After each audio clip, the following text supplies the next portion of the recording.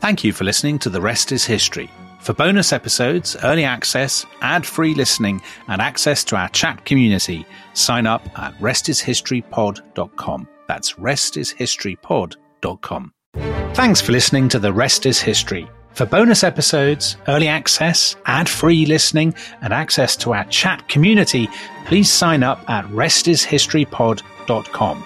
Or, if you're listening on the Apple Podcasts app, you can subscribe within the app in just a few clicks.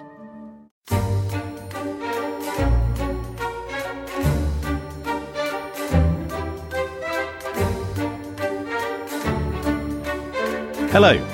In the 6th century AD, the Eastern Roman historian Procopius described the advent of a plague by which, he said, the whole human race came near to being annihilated. He first heard of it in Egypt, but then it spread, and soon it reached the imperial capital in Constantinople. There, he wrote, people were seized by the disease before they knew what was coming. They came down with a fever, developed painful swellings, and fell into delirium or even a coma. Before long, hundreds of people were dying every day, then thousands, and then 10,000. The empire itself seemed shaken to its foundations, and for this calamity, wrote Procopius, it is quite impossible to write or think of any explanation except to refer it to God. Tom Holland, you're always very keen to refer explanations to God in this podcast. Yes, I am. Do you think this was an act of God, or do you think there's more to it than that? I think there may be more to it. Yeah. And I'm delighted to say that we are joined by someone who also thinks that there was more to it than that. Friend of the show, Professor Kyle Harper from the University of Oklahoma. And if you haven't listened already, we did, I thought, a kind of absolutely, for me, eye-opening two-part episode with Kyle on the history of disease.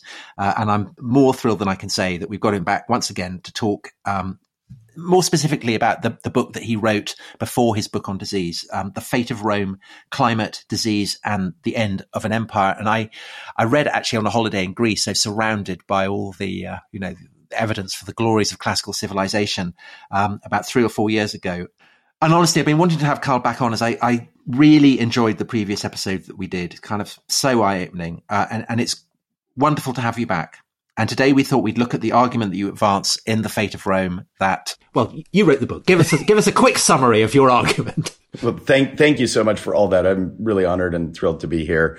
And in 2017, I published this book about the importance of the environment and this chapter of the human history that's the area that I specialize in studying, the later Roman period. And I think it's a particularly important period in the history of the environment. And by the environment, I mean both the physical climate, so patterns of precipitation, patterns of temperature, as well as the biological environment. So that's just a domain of sort of the past that I think doesn't always get the attention that it deserves. It's an area of the past where also we're learning so much about the experience of ancient civilizations that we just didn't know 10 or 20 years ago. And that's true both on the climate side, where the concerns that we have about human-driven climate change have inspired just this sort of incalculable scientific effort to understand the Earth. And to understand human impact, you have to understand sort of the natural background. And the natural background of the climate isn't one of perfect stability. The climate's always changing for natural reasons. And human impacts, which are massive, sort of overlay those natural dynamics. But the need to understand those natural dynamics of the Earth system have really unintentionally created a new archive for people like me who are historians. It wasn't created to sort of study Roman history, but it does tell us things that we just didn't know 10 or 20 years ago. And so we're always learning new things about the Romans, but this is like a sort of a whole new wing of the library that we just didn't have the ability to walk into before. And now we do. So as a historian, to me, that's really exciting. And it can also be challenging because it's not necessarily how we're trained, and it's not easy to integrate natural forces with human factors, but I think it's fun to try, and I think we're still at the beginning of a really exciting period. So in a kind of nutshell, the argument of The Fate of Rome is that the climate and disease played a much greater part in what happens to the Roman world in I don't know, the 5th, 6th centuries and so on, than we previously, the old kind of Edward Gibbon decline and fall sort of model, where it's the behavior of emperors, and also the movements of kind of barbarians and so on, that there's much more to it than that, basically. And disease in particular, you think, plays a really big part in that story. That's right. And I think you still need all the human factors. You need barbarians. You need class tensions between the rich and the poor. You need political dynamics. You need senators and equestrians and Italians and provincials. So you need all of those tensions, internal and external. But I think you can actually understand the story in a more accurate and richer way by realizing that all of those human factors play out in a world that is sort of always fragile, always on the edge. This is a world where they don't have the kind of wealth or science that we have in modern times. So life expectancy in pre-industrial times, under the best of circumstances, is, around 30. And in the Roman Empire, we think it was probably more like in the mid-20s. So even in times when there's not some devastating pandemic, just the material reality of life is that it's very hard. And as you say, to me, disease is the even more powerful force. These societies are just living on the biological edge. Mortality is it's ubiquitous. It's unpredictable in a society where most people, most of the time, die of infectious disease.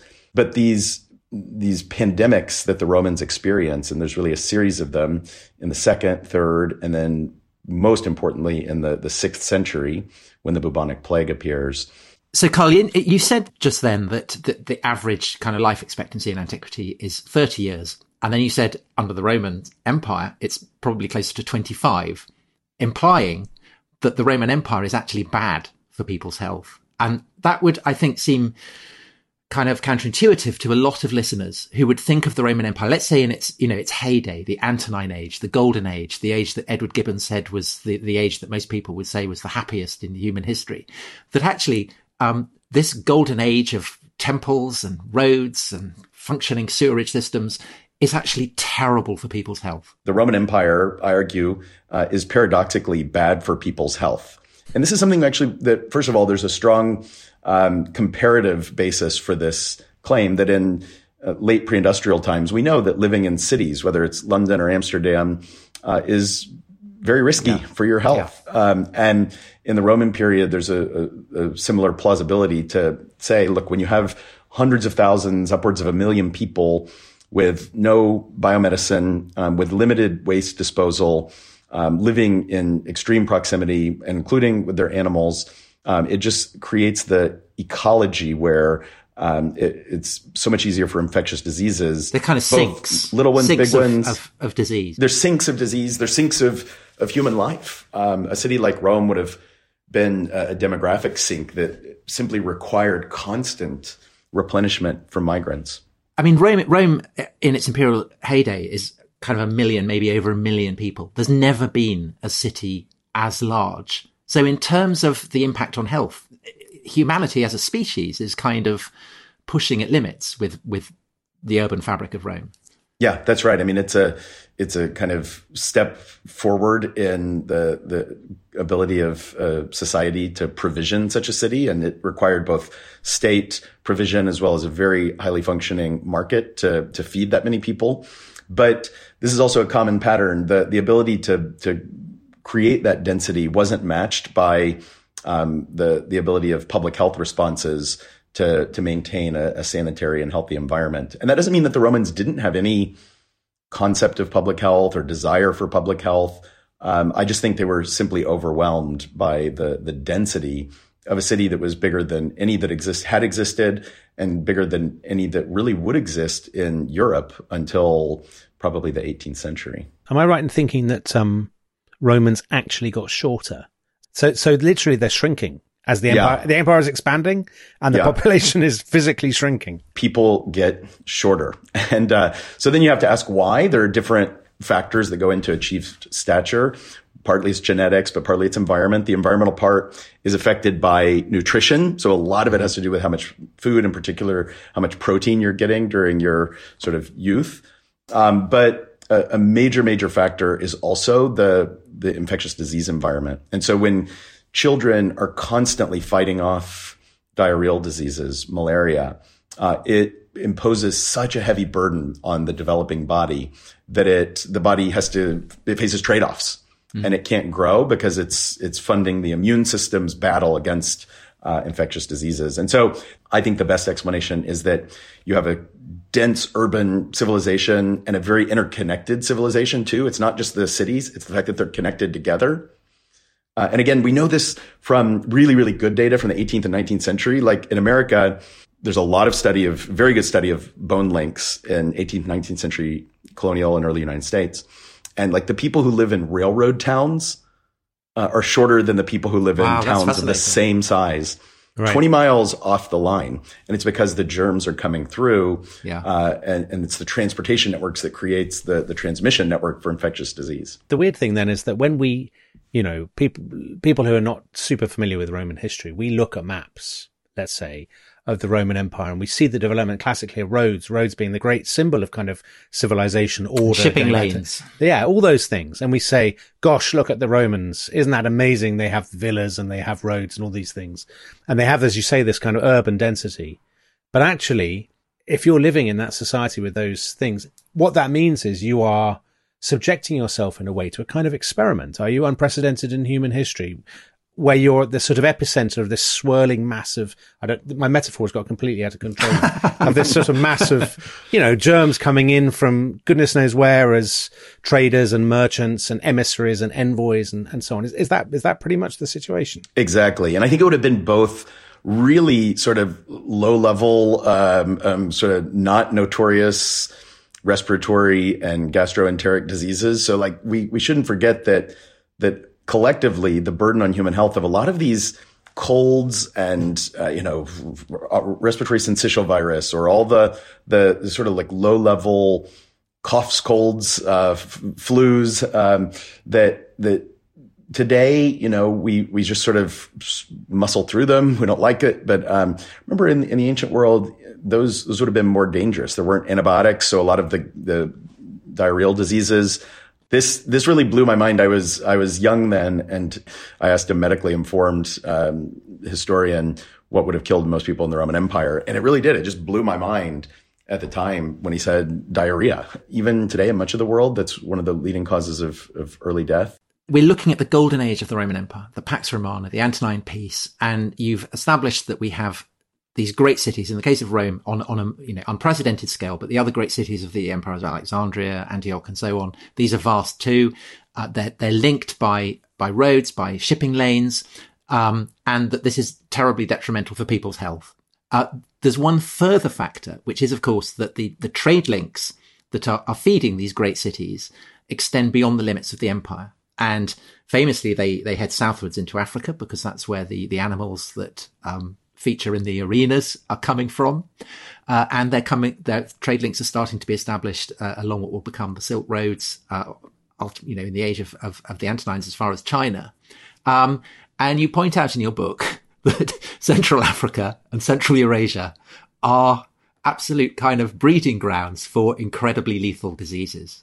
Yeah, I mean, it's just like COVID-19. It's really, mutatis mutandis, travels quickly around the world on the jet airplane. They didn't have jets, but they had sailing networks and they had horses. And when you connect different populations, it's just basic ecology of infectious disease. Those populations then have the opportunity to expose each other to the disease pools that they have. So the Romans are probably giving away diseases. They're probably taking their diseases elsewhere, and they're certainly increasingly exposed to the diseases of other populations. But the Roman Empire is kind of unique as the intersection point between these two incredibly dangerous breeding grounds of disease, kind of Central Asia with its various kind of rodents. with plague, and then in Africa with all its caves full of bats and chimpanzees with Ebola and so on. Yeah, I mean, infectious diseases, every disease comes from somewhere. They come from wild animals that the pathogen then adapts to humans, either directly, sometimes through the domestic animal. And there are certainly different environmental factors that can create kind of hotspots. One is simply biodiversity. in general. There's more animals, there's more diseases, there's more opportunity. But there are some in particular, the presence of primates that are closely related to us. So all of the malarial diseases come from old world primates, from apes in particular, that have bodies and immune systems like ours. And so they're more likely to be the source of new infectious diseases. And as you said, bats and rodents play a really important role, just because there's so many small mammals out there that are swapping around their viruses and creating evolutionary chances to cross to humans. That's certainly what happened with COVID-19. Let's go through some of these major sort of crises. So Tom mentioned the Antonines. Gibbon. Most of our listeners, well, many of them will know that, because we've referred to it before, that Gibbon famously said this was the great golden age, when you would have chosen to have lived. But before, within 100 years or so, the empire has plunged into, tremendous crisis. You got the crisis of the 3rd century, endless emperors. And what you might say is one of the triggers for that is you have the first of this succession of plagues, don't you? The Antonine plague. So do you think that's one of the things that basically pushes the empire off course, as it were? Yeah, the Antonine plague is a major disease event that starts in the 160s. And I think it's worth sort of even saying very basically, it is a pandemic. It meets all the criteria for being an epidemic that is widespread, which is all that a pandemic is. So it's a sudden increase in mortality over a mass spatial area, including all 3 continents that the Roman Empire touches. If there had been a pandemic, I would say we would know it. I would go so far as to say there wasn't a pandemic for centuries that we can detect. Now, of course, there would have been epidemics, and we know that at the city level, regional level, there's always volatility in the death rate. But what you have in the 160s is this truly pandemic, widespread disease event that is everywhere basically at once. You say probably the single most lethal mortality event in human history up to that time. Yeah, 7 million people killed. There would have been big epidemics before. There are certainly periods in, the Bronze and Iron Age where we don't have the same historical record, but also population levels are lower, so that limits the scope. So I think in the height of the Roman Empire, you have this pandemic event that probably was the biggest, deadliest disease event that had maybe ever happened. The first true pandemic, Kyle, is that too strong? It's the first very well attested pandemic, right? And that we can follow its growth, because it originates, doesn't it, in Parthia, so in Mesopotamia. Part of the problem with the Antonine plague is we don't know the pathogen that caused it, which is kind of an important detail that's out there. And we could figure out the pathogen of the Antonine plague in theory, but nobody's been able to find it. But the Roman sources say that the troops started this whole thing when they were inside the Parthian Empire, and they sacked a temple of Apollo, and it let loose bad idea. A Always vapor. a bad idea. Don't piss off Apollo. Of all the gods. And I think that's kind of a just so story I think that the troops probably play some role because it breaks out right at that time. But there's an inscription that says that there's a plague the year before that already in Asia Minor. So I think the disease was already there. Well, that's quite COVID, isn't it? That's what, like people discovering is. COVID in the Paris sewers in, the October before the shoe leather epidemiology. Yeah. And there's this really interesting Arabian inscription in Sabaic in the 150s that says there was a plague that killed everybody in Arabia. Like a decade before the Antonine plague. Of course, we don't know. Was that the same thing? Maybe, maybe not. And then there's these really interesting disease outbreaks in China too. And we need more work that can really cross these very, very different cultural and language boundaries, because I would love to know if the Chinese pandemics of the mid and late 2nd century are really, really related to the Antonine plague. I think we'll make progress on that, but right now it's just sort of out there, and we need a lot of work to figure that out. But we don't really know exactly where it came from. Okay, with the Antonine plague, we've got our first pandemic to hit the Roman Empire. There are more to come, and I think that we should take a break now. And then when we come back, plagues, we've got them.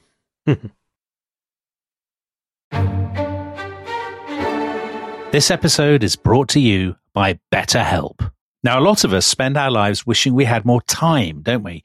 But the question is, time for what?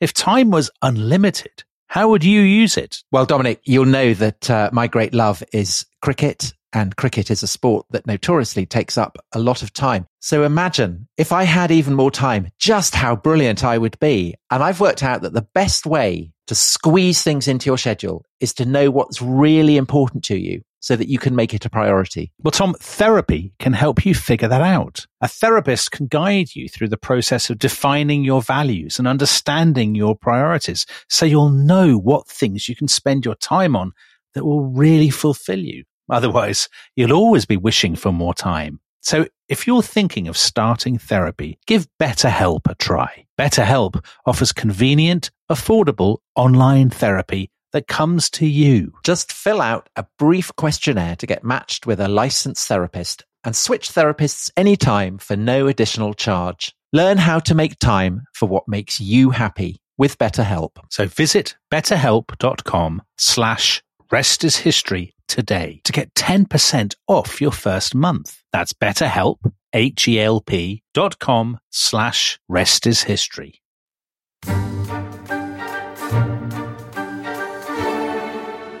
Welcome back to The Rest is History. We are talking the very jolly subject of plagues, disease, and the fate of Rome with Professor Kyle Harper. So, the Antonine Plague has broken out. We think that the troops in Mesopotamia and Parthia who've sacked the Temple of Apollo by mistake are key in spreading it, probably. And what basically happens, Kyle, it sort of travels back west, presumably comes to these big urbanized centers, and then basically lets rip. Is that basically the story? Yeah, we know that when it gets into the cities, it's very, very deadly and devastating. We really still have a pretty wide bounds about how many people it killed. People have estimated the whole spectrum. There are people who said it killed 2% of the population, which in most years, probably about 3% of the Roman Empire would have died. So the crude mortality rate would have been about 3% a year. So just in a normal, healthy year, about 3% of the population died. So the people who've argued that only 2% of the population died in the Antonine Plague, I think just don't know anything about historical demography. Right. People have also said, this was like the bubonic plagues. It could have been 25, 30% of the population. And I honestly, I don't think that's true over the whole empire. It may have in the cities. That's sort of consistent with the description we have of some of the urban mortality experience. But I think what's really important is it clearly shocked people. I mean, it was different in virulence and scale than anything within their horizon of experience. And so, Carl, this is an invidious question, and I'm sure it's one that doesn't really have an answer. But the plague hits, and from that point on, essentially, the stability of the empire starts to crumble, and you start to get rival emperors. Incredibly a quickening succession rate of emperors. You get wars, civil wars, all kinds of problems. Do you think that the plague is a contributory factor to what's called the crisis of the 3rd century, or is it just kind of background noise? Yeah, I mean it's a great question. I'd start by saying that I really separate out the Antonine Plague of the 160s that kind of reverberates a couple of times. It's interesting that whatever it is, it seems to relapse 2 or 3 times, and then it kind of seems to go away. And so I actually think there's this moment where there is a short-term crisis, and it does fundamentally change the direction of Roman history, because up to that point, the population is growing, and as best we can tell, the economy is still growing. So I don't see this as a kind of endogenous crisis that was inevitable, that it really, to explain it, you have to have the pathogen coming and causing a shock to the system. So I kind of separate the 2nd century crisis, as important as it is, to say that what emerges on the other side is still pretty recognizable as the kind of Roman Empire of Augustus. Yeah. The 3rd century crisis is really different. What comes out on the other side of this generation that goes from about 250 to 275 is a very different, very structurally different empire. And I think the plague that happens in that generation, which is called the plague of Cyprian, is a contributory factor, not just a background factor. So this plague is it's not as well known as the Antonine Plague. It's much more invisible kind of in the sources. And yet, I'd never really computed it until I read your account of it. It sounds horrendous. So you say that it might have been a filovirus, whose most notorious representative is the Ebola virus. Yeah, I mean, that's terrifying. Ebola is, I mean, it's kind of so lethal that it burns itself out. So if you've got kind of Ebola spreading, equivalent of Ebola spreading through Carthage and Rome, I mean, I say Carthage because that's where Cyprian, the Bishop of Carthage, was. Right.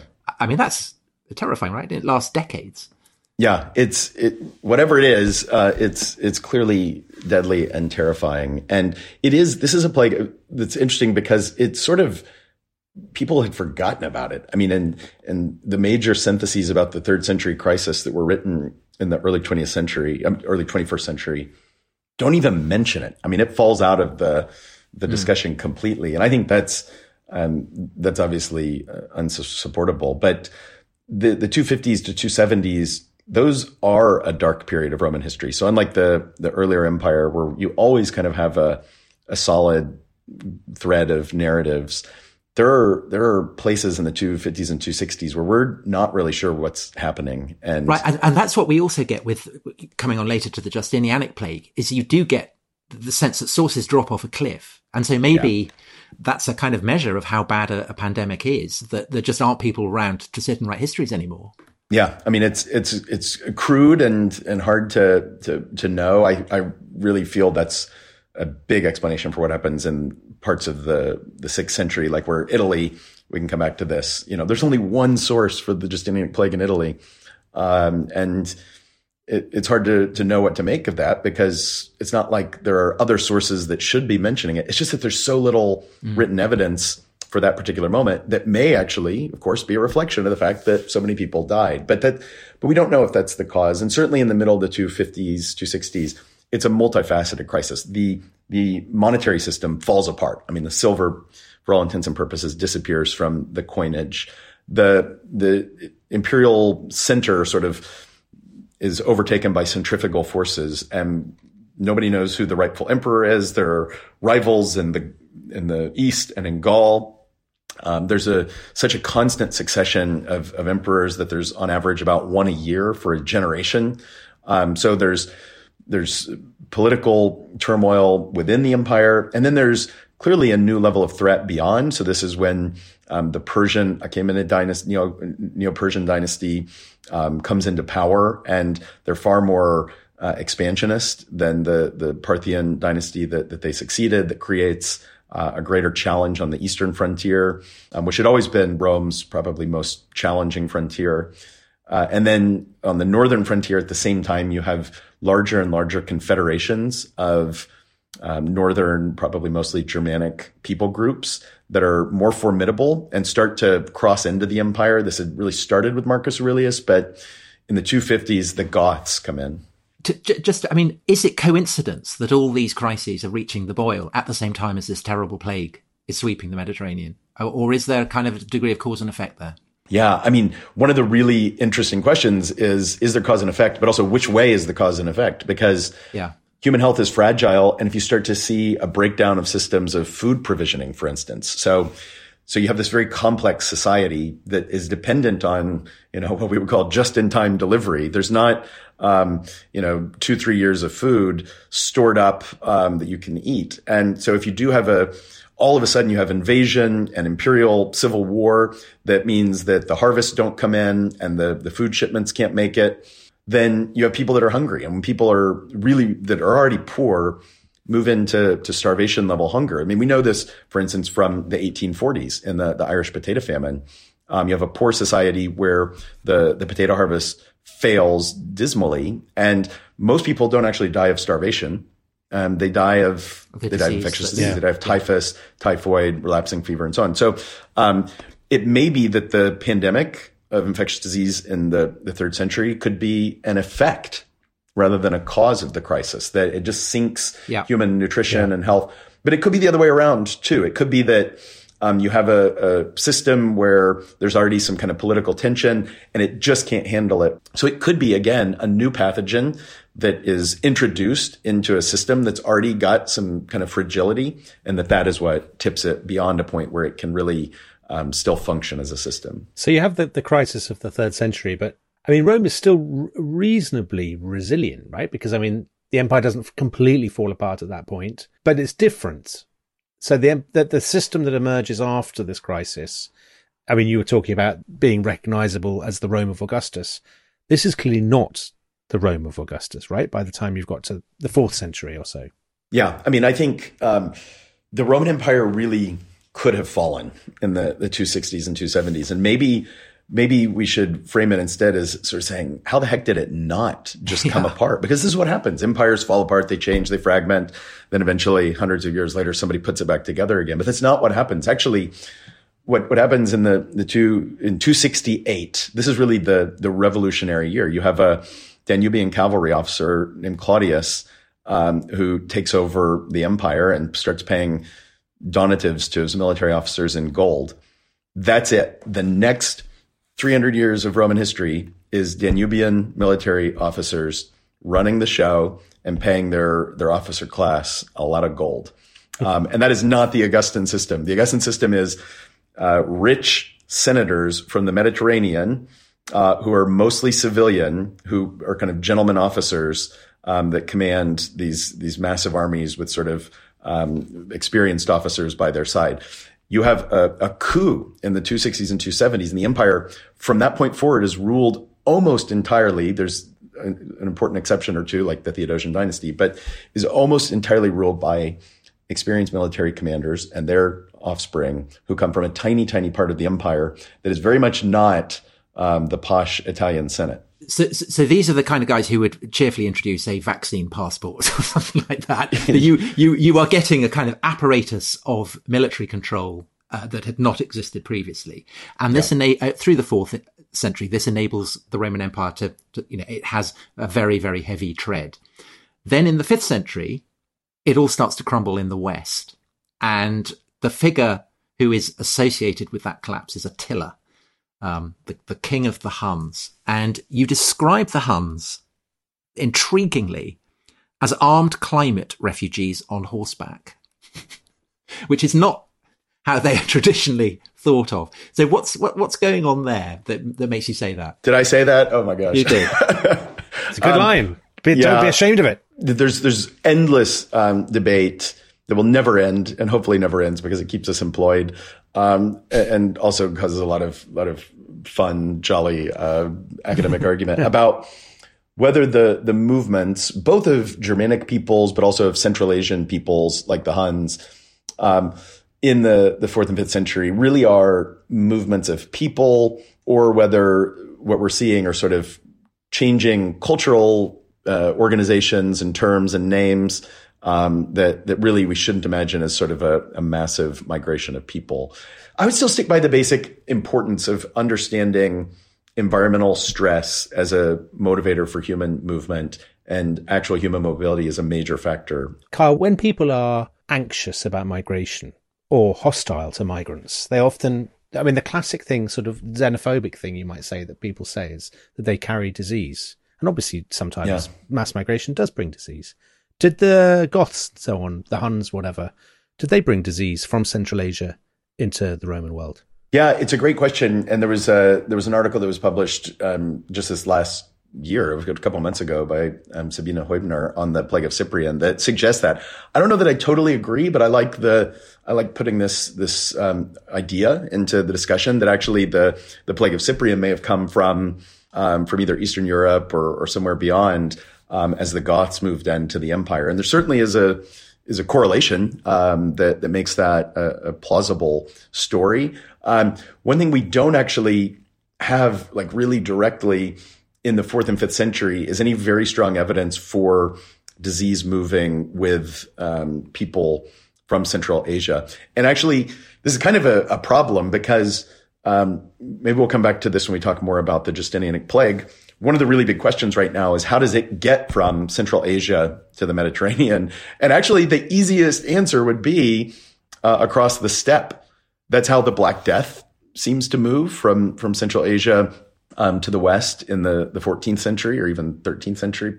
But we don't actually have very good evidence for this. And so I tend to sort of think that the written record is good enough that if the plague was coming with the migrants in the 4th and 5th century, we would know it. But we have to say that's an open question. So, Kyle, the 6th century, 541, this terrible plague is reported in Pelusium and then spreading to Alexandria in Egypt and then to Constantinople and then basically across the Mediterranean world. And we know now that it was definitely plague, right? Yes. So this is a huge, huge deal. We know it's Yersinia pestis. And you say when Yersinia pestis reached the Roman Empire, it found an urbanized, interconnected society teeming with rats. Not good news. Not good news. I mean, where to even start? So the plague, bubonic plague, the bacterial disease caused by Yersinia pestis, is the most explosive disease in human history. There's just nothing like it. Because we're kind of collateral damage, aren't we? I mean, basically, it's a disease it's not a human disease. And that's why it's so deadly. Because it doesn't care. It doesn't have to worry about evolution. Us. Yeah. Its evolution doesn't depend on us at all. It's a rodent disease from start to finish. It lives permanently in colonies of burrowing rodents here in America, in prairie dog populations, most ancestrally in Central Asia, in gerbils and marmots and jerboas and similar kinds of social rodents. And when it reaches the Roman Empire, it reaches a world with cities, with armies, with a lot of movement of grain on ships and overland.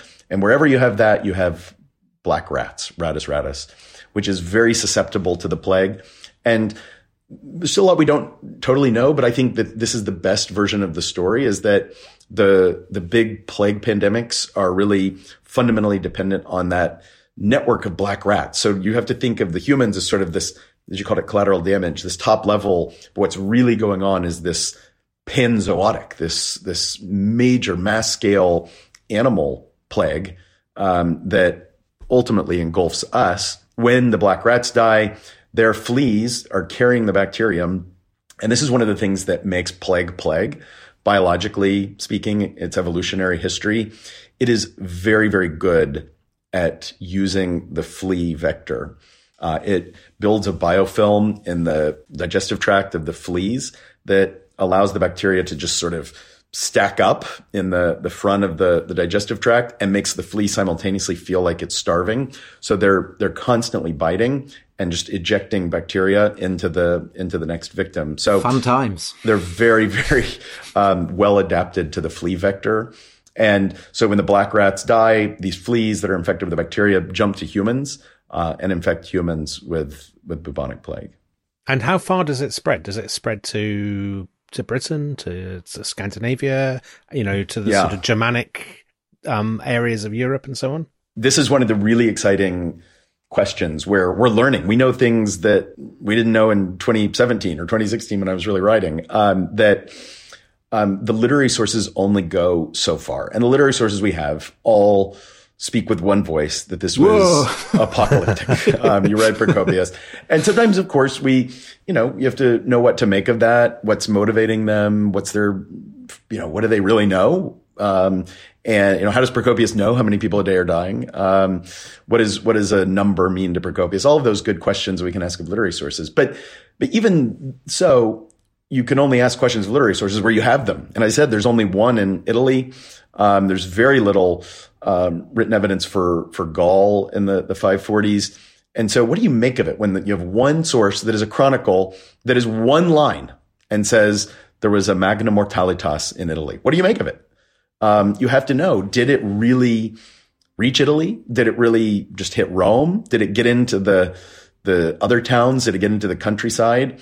And this is where the DNA evidence is really starting to help us, because it can fill in those blank gaps. If we can find 6th century skeletons that may have died in this pandemic, then it's possible to try and extract the DNA of the pathogen. And so the DNA evidence tells us lots of things, but one of the things that can help us understand is the reach of the pandemic. And so there's a lot we still don't know, but we know that the pandemic reached Bavaria, reached tiny little villages sort of near what's now Munich.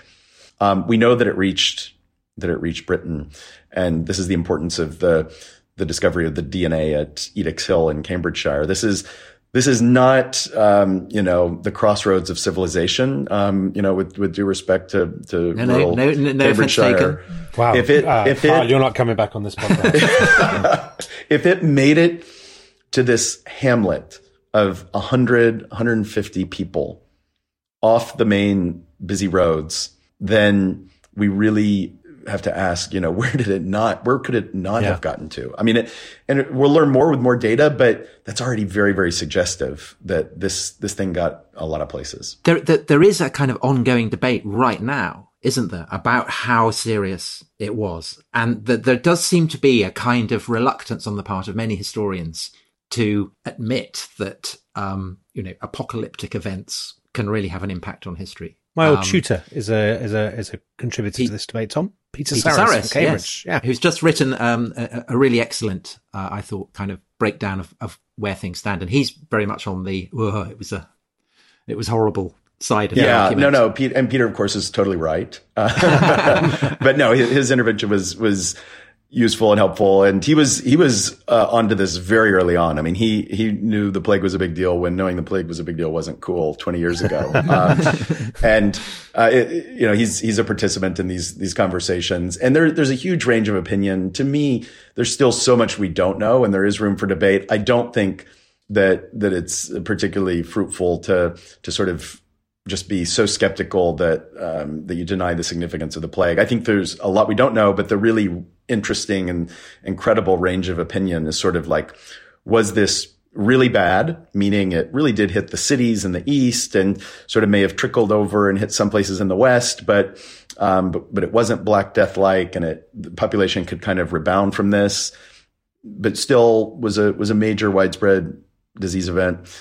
This was Black Death-like, and it eliminated some serious part of the population, not just in the towns, but in the countryside, not just in the east, but in the west. Well, Kyle, also, can I just ask, so a massive, the Dark Age in Britain, when the Romans leave, and then the emergence of Anglo-Saxon kingdoms. And there is this kind of 200-year period where we basically have no idea really what's going on. And it somehow in that period, an entirely new language comes to be spoken, new social structures and everything. Do you think, is it possible that the plague is a contributor to that very mysterious process, do you think? I absolutely think so. I think it is a factor. Of course, it's not the only factor, but it's actually hard to explain such a dramatic structural change without a major demographic shock being a part of it. Yeah. And I'll say this too, I don't think it's just the plague of Justinian in the first wave of the 540s. Just as the Black Death, its significance is not just one huge wave of disease. It's that the plague then sticks around. And the first wave pandemic, after wave, it's there for 200 years. And we still have a lot genuinely to learn about the patterns of its recurrence. But in the late Middle Ages, what's so significant is the plague, boom, it hits. And then a little over 10 years later, it hits again. 10 years later, it hits again. And it's that change to the whole environment of disease that in the long run is so devastating. You said at the beginning about the seismic effect of the Justinianic plague. So, politically, the regime in Constantinople is still the same regime. But how long does it take for the kind of political consequences to play out? Because obviously, a generation after Justinian, I guess you'd say, the Eastern Roman Empire starts to go through these colossal sort of shocks, doesn't it? Well, but even before Justinian's dead, the Danube frontier is starting to give way, isn't it? Because he's just done his kind of Reconquista, hasn't he? He's attempted Reconquista, and then there's a great loss of momentum, and then later on you have sort of coups and enormous sort of ructions within the empire. So, do you think this is politically a massive watershed, and is the plague part of that in creating a sort of, I don't know, in destroying the tax base or creating a sense of apocalyptic fear or what?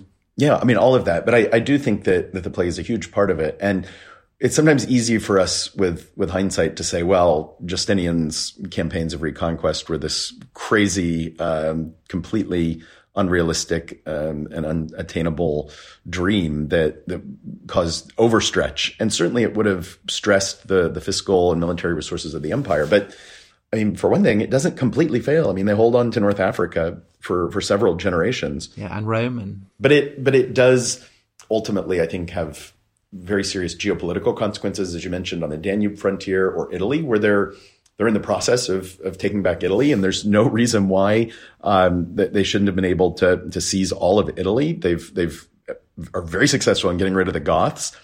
But look at what happens to Italy. It's not Justinian isn't able to hold on to Italy, but it's not like the Goths sort of fight back.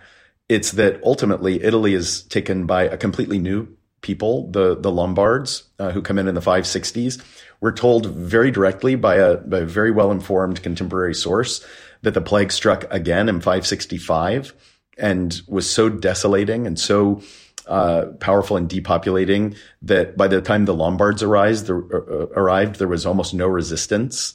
And in the grand scheme of things, that actually seems to be a fairly accurate description, that you have this massive transition from Roman, or whatever you want to call it, Byzantine control under Justinian of Italy to the arrival of the Lombards and the complete reconfiguration of power, so that the Eastern Roman Empire can only control Rome and Ravenna and sort of the immediate hinterlands of those areas. So how do we explain that? I think you need plague to be a part of the story.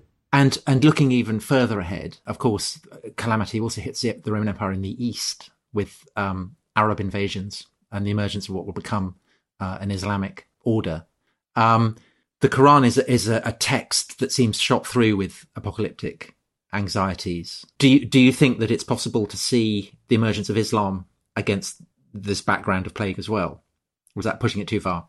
I do, and I think in a couple of ways this really fits with the story of Islam as part of late antiquity that has been so richly developed by scholars who are not interested in the plague, but have really helped us see that, one, Islam is a late antique religion, so it doesn't come from sort of outside the cultural worlds that we think of when we think of late antiquity. That Arabia, the Red Sea world, really is deeply economically and culturally and politically connected to the world of the Eastern Romans and the Persians. And so this is first of all plausible because this is all one big interconnected cultural orbit.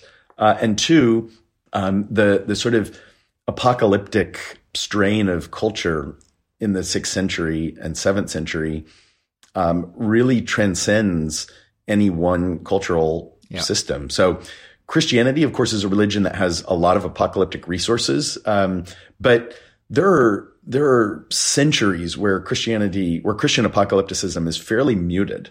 If you look in the 4th century, where we have more Christian texts than any other period in antiquity, those authors aren't sort of talking about the imminent judgment and the signs of it that are all around them. It's just not what Augustine or Chrysostom or those guys talk about. They think there is going to be a judgment and that we need to prepare for it, but they're not sort of like saying, oh my gosh, whoa, look, here it comes. This is obviously all around us. God is telling us. Whereas the year 500 symbolically does seem to start to stir some apocalyptic belief, so it doesn't come out of nowhere with the plague. But this is how people who lived through the plague largely understand it in divine terms and cosmic terms as the sign of the judgment of God. And so it's in the air. It's really part of the Christian and Jewish and ultimately Islamic sort of set of ideas, the stew of ideas that late antique religions are made of, really has these apocalyptic strains in the 6th and 7th century in a way that they didn't in the 4th and 5th century. Well, I think that's really absolute tour de force, and as kind of as a showcase for how the study of disease can shed light on as titanic a process as the decline and fall of the Roman Empire. So if you've enjoyed this, please do make sure that you go back and listen to the 2 episodes we released in February where we cover the entire sweep. Thanks so much for this episode and for giving us such an incredible in-depth look at the role of disease over the course of human history. Thank you all so much. Thank you very much. Bye-bye.